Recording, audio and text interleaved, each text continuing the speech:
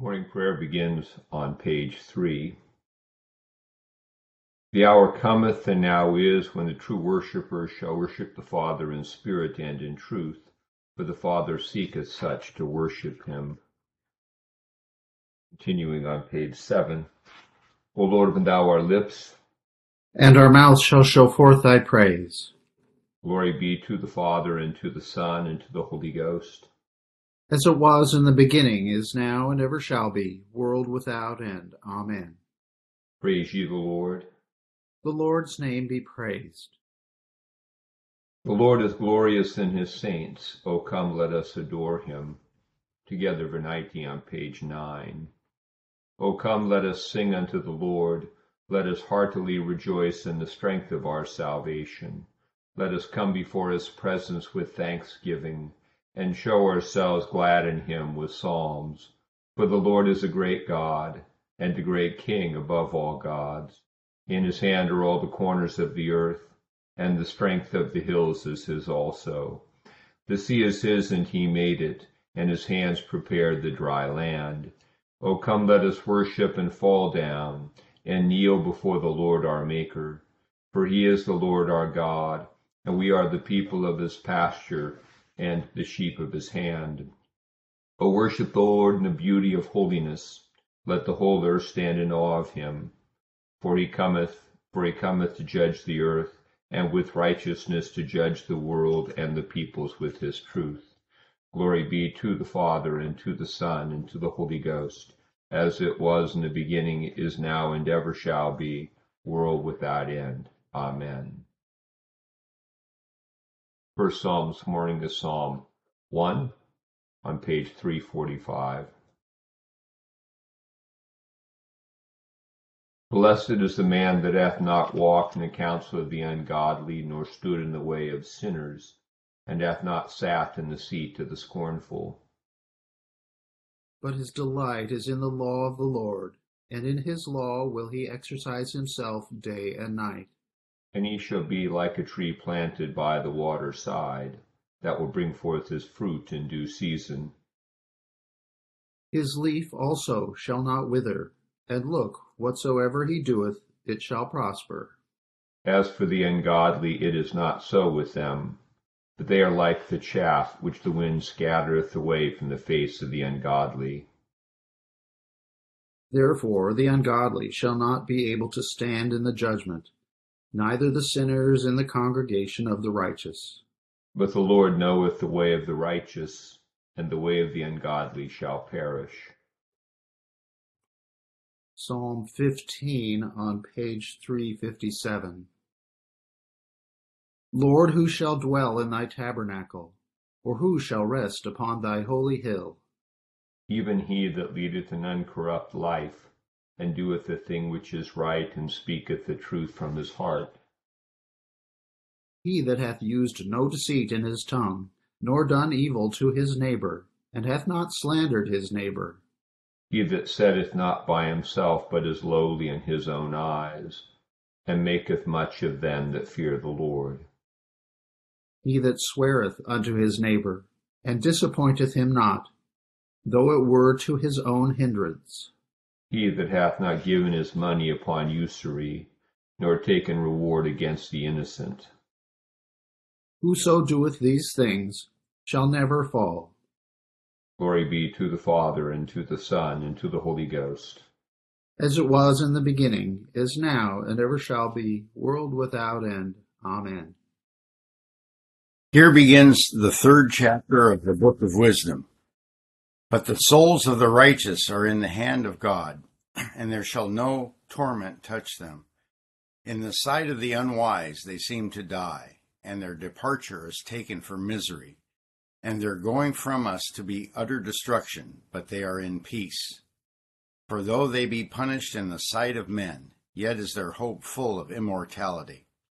And having been a little chastised, they shall be greatly rewarded. For God proved them, and found them worthy for himself. As gold in the furnace hath he tried them, and received them as a burnt offering. And in the time of their visitation they shall shine, and run to and fro like sparks among the stubble. They shall judge the nations, and have dominion over the people, and their Lord shall reign forever. They that put their trust in him shall understand the truth, and such as be faithful in love shall abide with him. For grace and mercy is to his saints, and he hath care for his elect. Here endeth the first lesson.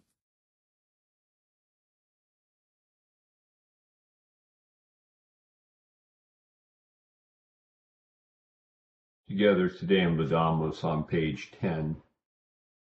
We praise thee, O God, we acknowledge thee to be the Lord. All the earth doth worship thee, the Father everlasting. To thee all angels cry aloud, the heavens and all the powers therein.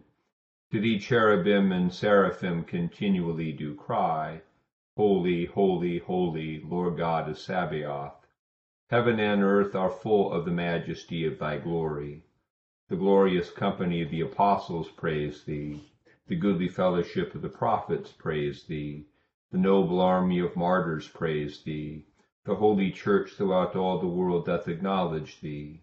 The Father of an infinite majesty, thine adorable true and only Son, also the Holy Ghost, the Comforter. Thou art the King of glory, O Christ. Thou art the everlasting Son of the Father.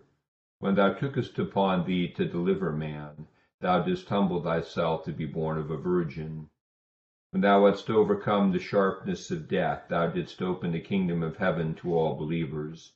Thou sittest at the right hand of God in the glory of the Father. We believe that thou shalt come to be our judge. We therefore pray thee, help thy servants, whom thou hast redeemed with thy precious blood. Make them to be numbered with thy saints in glory everlasting. O Lord, save thy people and bless thine heritage. Govern them and lift them up forever. Day by day we magnify thee, and we worship thy name ever, world without end. Vouchsafe, O Lord, to keep us this day without sin.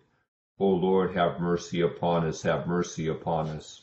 O Lord, let thy mercy be upon us, as our trust is in thee. O Lord, in thee have I trusted, let me never be confounded.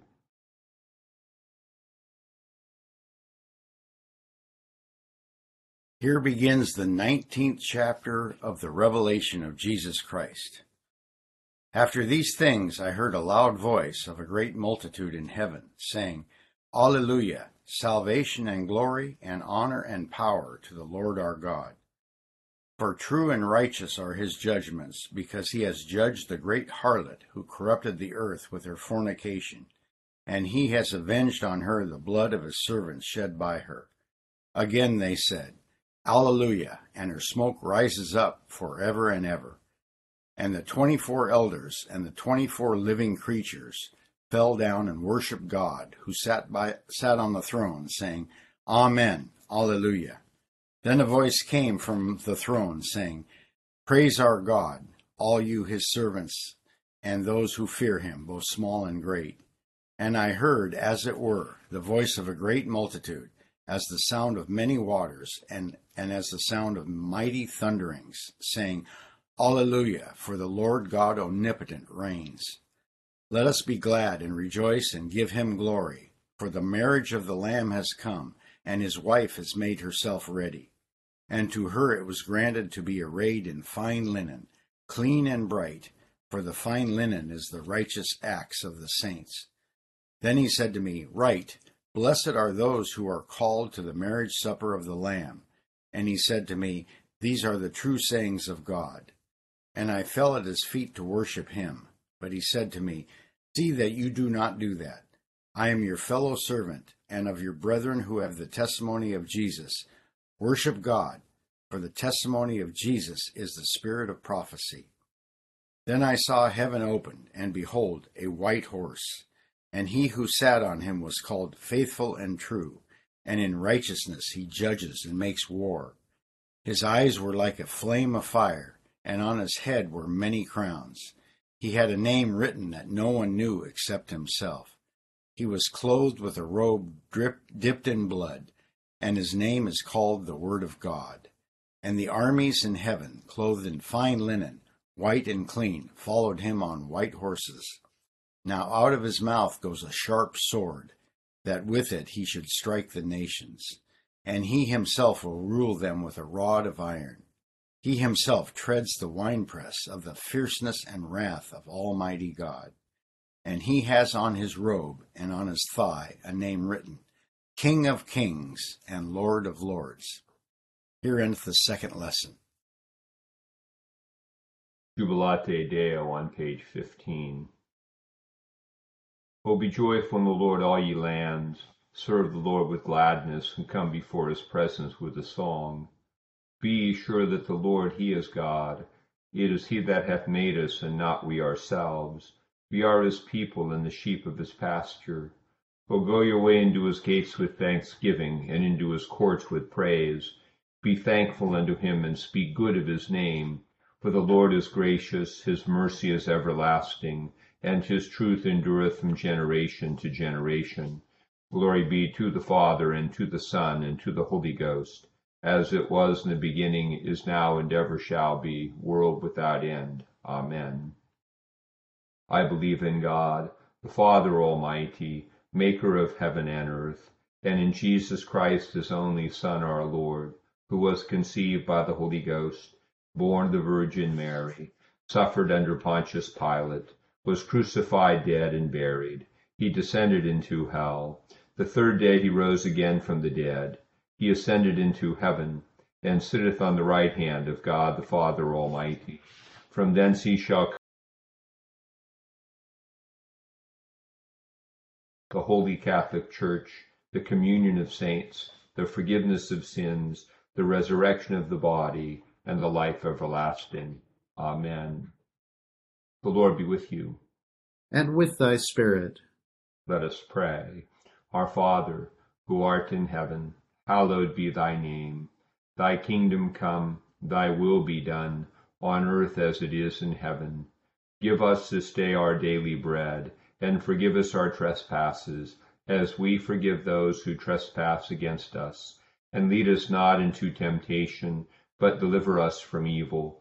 For thine is the kingdom, and the power, and the glory, for ever and ever. Amen. O Lord, show thy mercy upon us. And grant us thy salvation. O God, make clean our hearts within us. And take not thy Holy Spirit from us.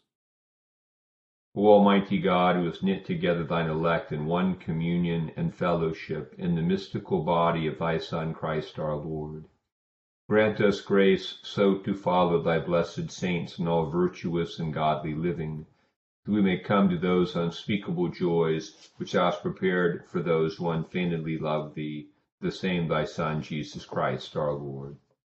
Amen. O God, who art the author of peace and lover of concord, in knowledge of whom standeth their eternal life, who servest us perfect freedom, defendest thy humble servants in all assaults of our enemies, that we, surely trusting in thy defense, may not fear the power of any adversaries, through the might of Jesus Christ our Lord. Amen. O Lord, our heavenly Father, almighty and everlasting God, who hast safely brought us to the beginning of this day, defend us in the same with thy mighty power, and grant that this day we fall into no sin, neither run into any kind of danger, but that all our doings, being ordered by thy governance, may be righteous in thy sight, through Jesus Christ our Lord. Amen. Good morning to all. Today is All Saints' Day, and this is a major prayer book feast. It's one of 6 feasts that have what is called an octave, where you commemorate the feast for the day and 7 following days. That you say the collect for the feast after the other collects for the 7 following days.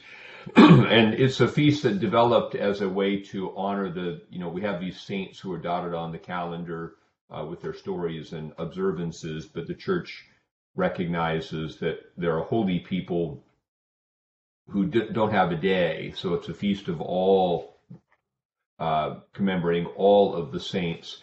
And it's, as we'll talk over, today at our celebration, and also tomorrow, All Souls Day, it's a little bit of a distinction between Christians who are saints and Christians who aren't, because the New Testament doesn't envision any difference at all. When St. Paul pens an epistle to the saints in such and such a city. He's not, writing to the subgroup of people who are really holy as opposed to the masses of the Christians. But nonetheless, in the history of the church, we note that some Christians have led particularly holy lives, exemplary for the whole community, and they're honored as having been those who can provide the example, and even in our language of vicarious influence on the whole. But all who enter into the kingdom are called to be saints, and our vocation is always to pursue holiness, and we look at saints as examples, as those who've done that well.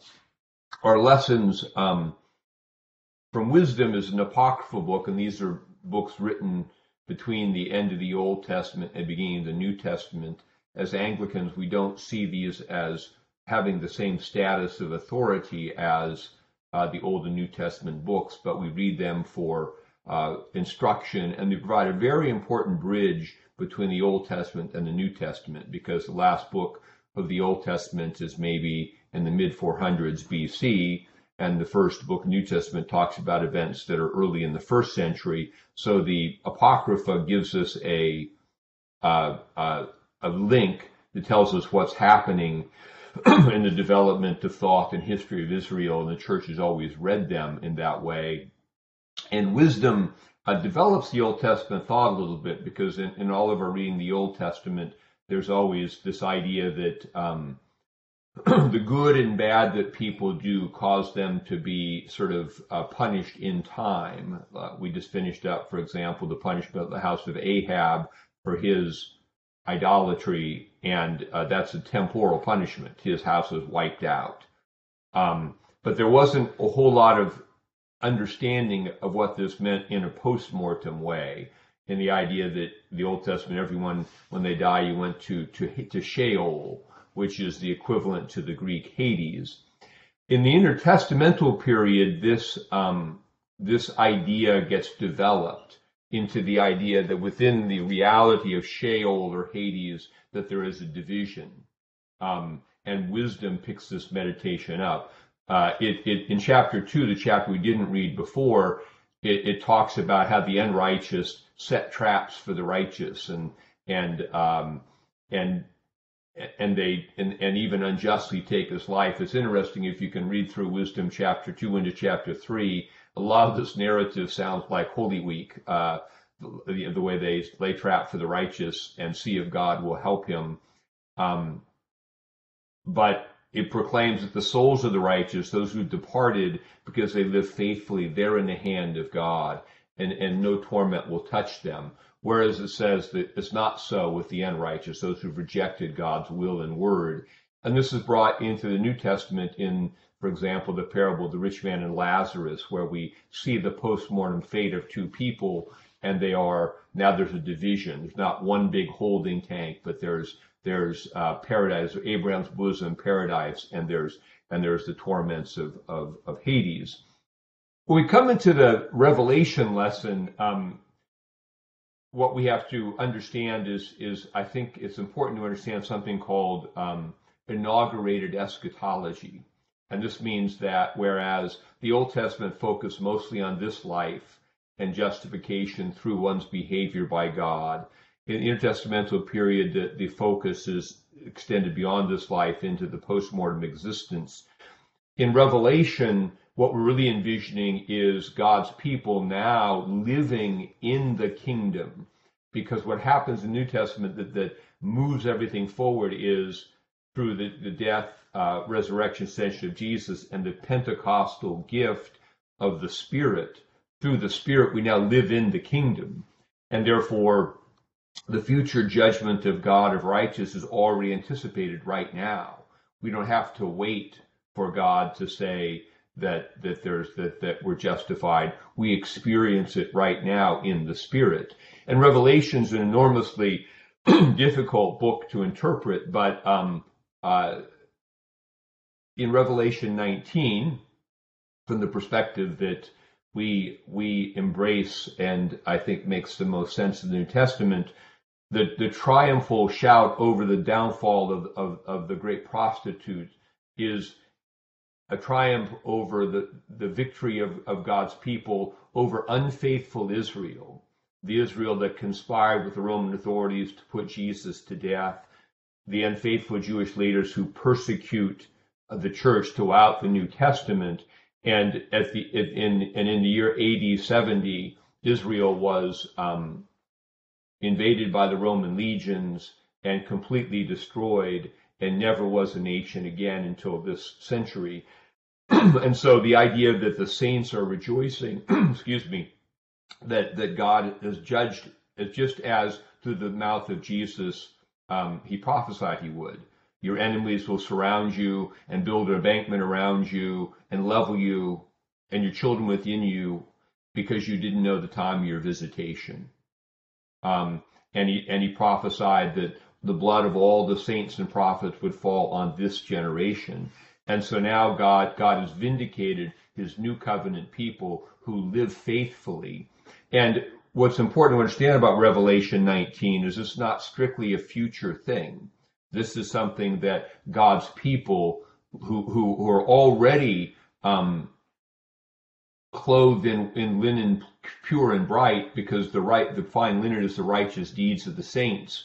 That's already a reality, that we live in union with God in Christ the Spirit. We're called to manifest that in good works we do, and we live in that vindication. And the idea that the imagery of the Revelation lesson then it applies to the mission of the church, because the rider on that white horse leads the armies of heaven out into the world. And this is how the gospel went from that first century setting in Jerusalem, where the faithfulness of God's people was vindicated in the destruction of Jerusalem, now out into the world, where the gospel spread throughout the world. And it's fought the same way. That is, the righteous behavior of God's people who are consistent in prayer, who offer prayer to God, as is shown in Revelation 4 and 5, who live in God's will and word, and proclaim the word, are vindicated by God's judgments, sometimes in time and ultimately at the end of time. But the main point of Revelation that's important, if you're going to make a sense of it, is that we're already living in this reality. The Old Testament anticipated the reality. The New Testament appeared expanded it to the post-mortem, and now the future is here now, that we live in the church, in the kingdom of God, as those who already taste that which will be in full when the kingdom comes.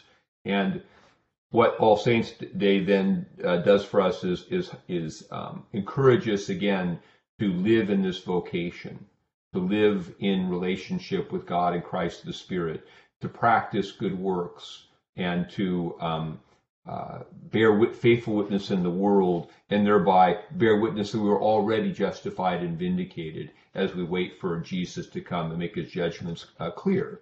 And sometimes they're made clear in time, and ultimately will be made clear at the end of time when our Lord comes to judge the world.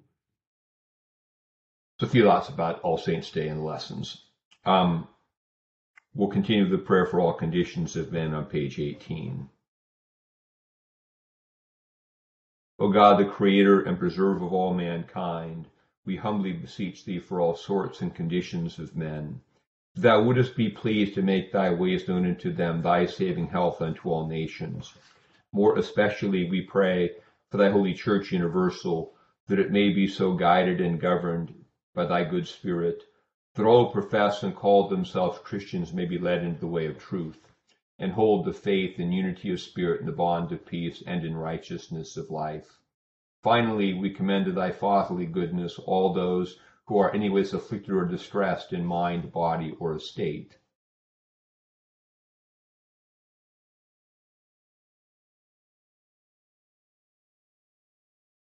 That it may please thee to comfort and relieve them according to their several necessities, giving them patience under their sufferings and a happy issue of all their afflictions. And this we beg for Jesus Christ's sake. Amen. Together the thanksgiving.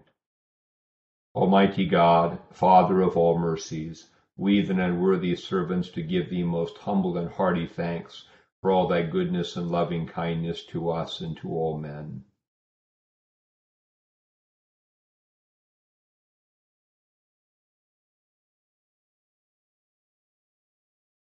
We bless thee for our creation, preservation, and all the blessings of this life, but above all for thine inestimable love and the redemption of the world by our Lord Jesus Christ, for the means of grace and for the hope of glory. And we beseech thee, give us that due sense of all thy mercies, that our hearts may be unfeignedly thankful, and that we show forth thy praise not only with our lips but in our lives, by giving up ourselves to thy service, and by walking before thee in holiness and righteousness all our days. Through Jesus Christ our Lord, to whom with thee and the Holy Ghost be all honor and glory, world without end. Amen. The grace of our Lord Jesus Christ and the love of God and the fellowship of the Holy Ghost be with us all evermore. Amen. One final note, hope you all have a great day, great praying with the day, that if you're interested in this interpretation that the Whore of Babylon in Revelation 18 is primarily connected to Israel, I've got an extended writing on that where I pursue that theme. So if it doesn't mean anything to you, forget about it. But email me and I'm happy to share it with you. A little bit of an approach of that makes a little bit of sense out of the book of Revelation. I think that's the key. That's the key interpretive thing for Revelation. What's the identity of this woman who's judged? And so if you're interested in those thoughts, email me and I'll send you the paper I wrote about it. Have a good day. Happy All Saints Day, everyone. Peace. It was awesome, Thank you. Bishop. Thank you. Thanks, Bishop Thank Scott. you very much. Great Good stuff. day, everybody. Bye, kiddos.